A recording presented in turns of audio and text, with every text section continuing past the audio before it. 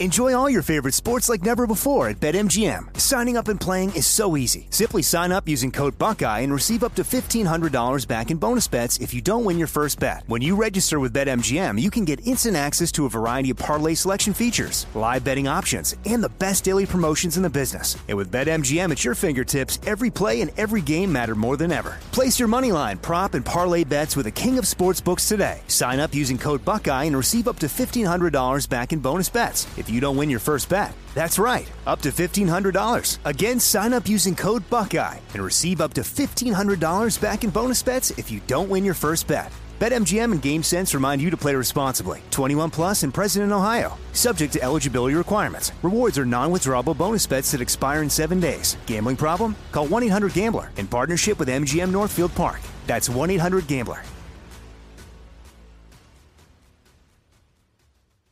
You know you've got a comeback in you. When you take the next step, you're going to make it count. For your career, for your family, for your life. You can earn a degree you're proud of with Purdue Global. Purdue Global is backed by Purdue University, one of the nation's most respected and innovative public universities. This is your chance. This is your opportunity. This is your comeback. Purdue Global, Purdue's online university for working adults. Start your comeback today at purdueglobal.edu. The Elevation with Stephen Furtick podcast was created with you in mind. This is a podcast for those feeling discouraged or needing guidance from God. Together in this podcast, we'll dive deep into Scripture, uncover the powerful truths that will help you rise above your limitations and embrace your full potential. We're here to equip you with the tools you need to conquer life's challenges. Listen to Elevation with Stephen Furtick every Sunday and Friday on the iHeartRadio app, Apple Podcasts, or wherever you get your podcasts. Welcome to Fitness Disrupted, a production of iHeartRadio.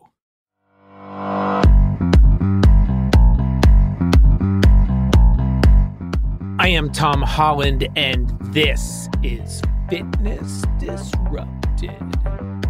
I get excited when I read new studies that come out that I know will be of great interest to you. And this is another example of that, a perfect topic for a fit tip, although I usually struggle with these topics because I want to talk about them longer. I know one major critique of my shows is I talk too long, but I love the subject matter. I want to give you the best information possible. Can I make it tighter? Of course. But great topic for a fit tip.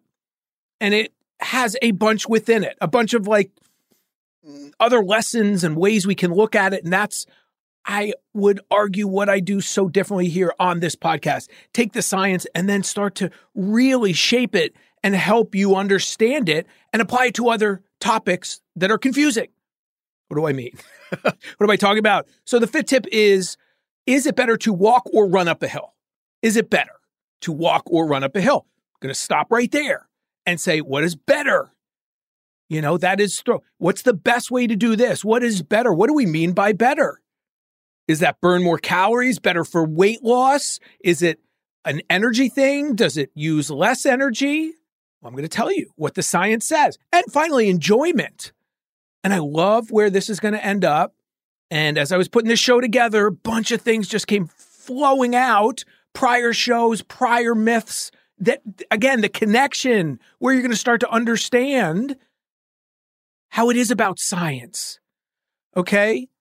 And let me say this. When we're talking about walking or running up hills, this is not just for people who compete, runners, triathletes. It's for everybody. If you're a walker, if you're someone who's trying to lose weight, because the connection I'm going to make is to things like, is running or walking a mile the same? And I've done that podcast. And the answer is no. You don't burn the same calories running a mile as you do walking a mile. Why is that? Confusion. And I have, as I said on that podcast, very smart uncle, MIT, runner, done a bunch of marathons, believe that to be true. And you go, wait, it's the same distance, you're the same weight, but it's different. I'll explain why in a second. So I had my first experience with this, just to tie it into my experience. I like to give you the science and experience and all of those things and to show you, yes, I am always going to be walking the walk, running the run right along with all of you. And that's rare in this industry. But I'm doing another ultra next weekend, the Vermont 50K, with the same guy I ran across the Grand Canyon with. And I have to say, when I did my first ultra, I've done a handful. I'm not an ultra marathon guy. The guy I'm running with, I would argue, is, but I've done a handful. I have some experience. And my first ultra was a 50-miler. And when we got to the first hill, short story is that just about everyone started walking. I was like, what are they doing? This is a race. This is a run. We run. And I soon learned at mile 30, 35, 40, 45, why. And that's not everyone. The top front guys, they run, and women. And I'll explain why as well. Gosh, I love these topics. I love what I do. I absolutely love it. Rush into the studio to bring you these topics. So I've done a podcast too, why everyone should do hills. Okay. I did a hill workout last night. Loved it. Whether you're a walker, runner, weight loss, whatever it is, whatever way you want to do it, hills are invaluable to burning calories, to building strength, to being functional strength, similar to lower body strength training. So many benefits. Again, regardless of who you are. All you walkers out there, hills are a phenomenal way to mix up your routine and get so many other benefits as well. But again, what do we mean by better? So for this study, we're talking about energy expenditure, right? So interesting. So the study is in the European Journal of Applied Physiology, October of 2020, title steep, and in parentheses, it's 30-degree, uphill walking versus running, COM movements, stride kinematics, and leg muscle excitations. What the heck does that mean? Is it better to walk or run up a hill? Okay. Well, let me start by saying this. As I was saying earlier, running isn't just faster walking. And that's the misconception. It's not just, you're not just going faster. It's very different biomechanically, kinematically. What's going on with your body? It's different. How is it different? Here's the simplest way to kind of simplify it. Walking is moving our centers of mass over one leg and then the other. Okay, you're moving that center of center of mass. I want to say gravity. And in walking, there's always one foot in contact with the ground at any given time. And for those of you who maybe watch the speed walking in the Olympics, cheating is not having one foot on the ground at any given time. They literally have to have cameras to catch people cheating. But it's one foot on the ground any given moment. And we're moving our center of mass over one leg and then to the other. Running, there's a short period of time where neither foot is on the ground. You're in the air. And that's different. That's different. So running a mile is not the same as walking a mile for those reasons. And it affects the body and the caloric expenditure differently as a result. And what did they find in these studies, in this study too, and a couple other, by the way? Running requires less muscular effort on muscles like the calves. Okay, so as counterintuitive as it may sound, and it, again, depends on the length of the hill. And, well, let me say this. Let me just backtrack for a second. There are two important factors that it does depend on. And how many times have I said in prior podcasts that if your fitness person, nutrition person doesn't start by answering your question initially, most often with "it depends," they're not the right person. Okay, so is it better to walk or run up a hill? It depends. And it depends on two major differences, major factors. Your aerobic fitness level and the steepness of the hill. And I'm going to throw in the length of the hill as well, because that's going to make a difference. So with steep, but not ridiculously steep hills, essentially, running requires less muscular effort in muscles like the calves. But walking requires less overall aerobic energy expenditure, which is an advantage over running in that regard. So there's pluses and there's minuses. Okay? And this is a fit tip, so I'm not going super deep. The takeaway is what? Listen to your body. Do what sounds and feels right. And do you remember the podcast I did, which was one of my most popular podcasts back, especially when it came out? Should you recover with your hands on your head or bent over? And the study says that what your coach or your gym teacher told you and said you had to do, most likely, was wrong. That you don't open your lungs and open your body up by putting your hands on your head and standing up. No, your natural inclination to crouch over, to fall down, that's better. It's natural. And far too often we get away from what is natural to do what? Sell products and sell programs. So bogus products or questionable products and questionable programs. So listen to your body. And then I will throw in, it's not in my notes, but just came to me because it's so important. Do what the pros do. I've said that about so many things. The top Ironman people, ultra marathon people teach us lessons because they have to win or they don't feed their families. So they're going to do whatever it takes. They don't care about anything other than following the science that makes sense so they can win. And yes, that applies to you walkers, you people who want to lose weight. It applies to everything. We look at those extremes and we extrapolate out the answers. And I pulled a great quote from one of the researchers on this study. And she said, "We think switching back and forth between gaits gives the benefits of both," adding that it helps to use rate of perceived exertion, that's how hard it feels, people, to determine when to switch from walking to running. Basically, choose the gait that feels the best. Shocking. Do what your body's telling you to do. When you feel like walking, walk. When you feel like running, run. And don't be scared to alternate back and forth. And I'm going to go back to evolution. Hunters didn't care if they walked. They wanted to either catch their prey or get away so they wouldn't be prey.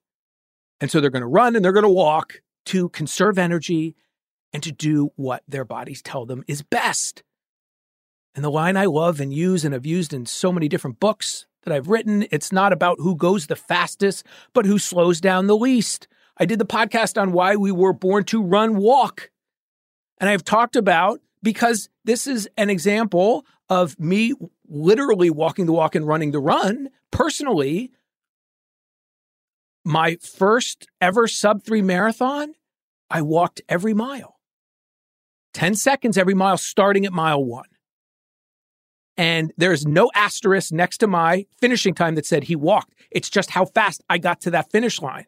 Now, I understand psychologically, I've coached hundreds and hundreds of people over there's thousands if you count all the camps and everything I've done.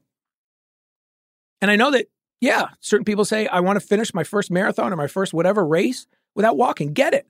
And then I say to them, okay, maybe your second, third, fourth, fifth, if you really want to go faster, we're going to talk about walk breaks. Okay, so no one knows you walked. They just see your time. And that goes for every mile or every hill. And if you don't want to do that, what it's ultimately about, some psychological goals, I get it, as I just said, but it's also about ego. And let me just give you a little, story from those races where and when I do those walk breaks. That Chicago Marathon, and by the way, I did it for many races after that, many more sub-3s, and won a very small marathon, walking every mile until mile 24 when I was told I was in second. And then I dropped it for the last 2 miles. But it doesn't work unless you start it early. Topic for another day. But I would break into a walk, Chicago Marathon, first time, sub-3, mile 1. And I would see those people pull away. But I would catch back up to them. And they'd look at me funny. And then mile 2, I'd do it again. And they'd pull away from me a little bit. But I'd see them. They're up ahead. And I'd catch back up to them because I'm running faster than I would if I didn't throw in that break. But at mile 18, 19, 20, what happens? Those people who looked at me funny as I was doing these walk breaks 20 times, 10 to 20 seconds, depending on the race and how I felt, suddenly they dropped off. Not everyone, but the vast majority. Okay? So, is it better to walk or run up a hill? It depends. It depends on your goals. The body is different. Running is not just fast walking, using different muscles in different ways. listen to your body. And if your goal is to go fast, don't worry about what people around you are doing unless they're doing the right thing. And the right thing is to recover when you need to listen to that body. If the hill is super steep, you're going to run or walk it depending on how you feel and how long and how steep that hill is. But this goes to, again, I want to tie it back because it's so important. Is running a mile the same as walking a mile? Now you have more information on why it's not. One, you have 1 foot on the ground at any given time and you're moving that center of mass.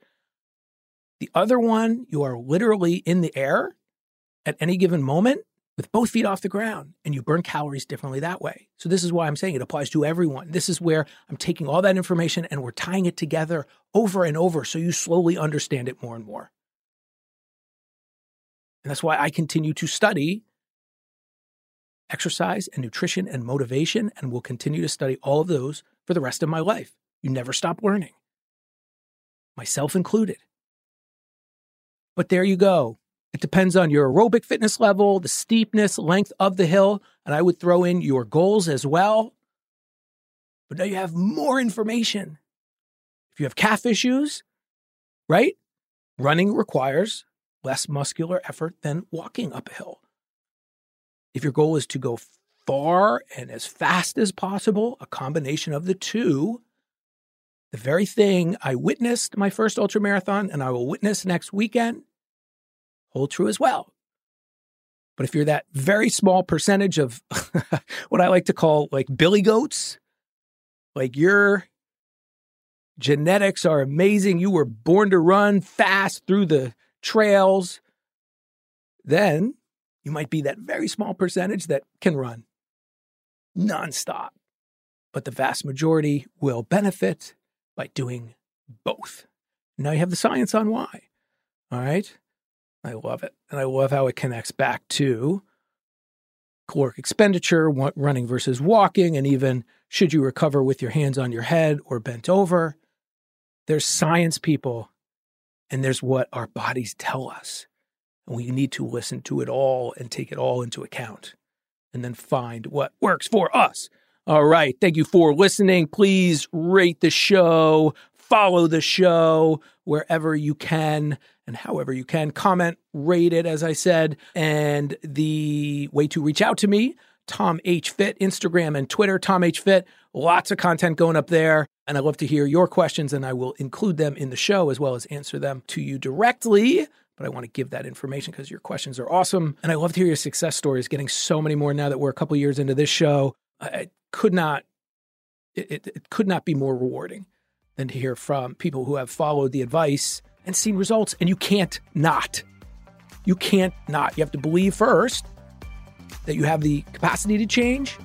Then you have to give it time. And I'm going to bring you only the best guests and the best information. We're going to break it down, make it as simple as possible for you so that you can live your best life. Because that's what this show's about. We control 3 things: how much we move, what we put into our mouths, and our attitudes, and that is awesome. I am Tom Holland, exercise physiologist, certified sports nutritionist, and a lover of everything health and wellness. Thank you for listening, and believe in yourself.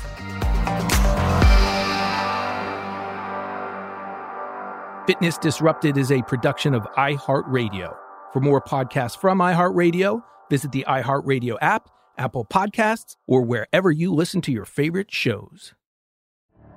The Elevation with Stephen Furtick podcast was created with you in mind. This is a podcast for those feeling discouraged or needing guidance from God.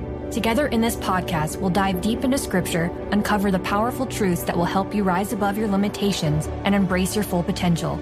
We're here to equip you with the tools you need to conquer life's challenges. Listen to Elevation with Stephen Furtick every Sunday and Friday on the iHeartRadio app, Apple Podcasts, or wherever you get your podcasts. The Black Effect presents Family Therapy, and I'm your host, Elliot Connie. Jay is the woman in this dynamic who is currently co-parenting 2 young boys with her former partner, David. David, he is a leader. He just don't want to leave me. But how do you lead a woman? How do you lead in a relationship? Like, what's the blueprint? David, you just asked the most important question. Listen to Family Therapy on the Black Effect Podcast Network, iHeartRadio app, Apple Podcasts, or wherever you get your podcasts. Oh, hi, I'm Rachel Zoe, and my podcast, Climbing in Heels, is back and better than ever. You might know me from the Rachel Zoe Project, or perhaps from my work as a celebrity stylist. And guess what? I'm still just as obsessed with all things fashion, beauty, and business. Climbing in Heels is all about celebrating the stories of extraordinary women, and this season is here to bring you a weekly dose of glamour, inspiration, and fun. Listen to Climbing in Heels every Friday on the iHeartRadio app, Apple Podcasts, or wherever you get your podcasts.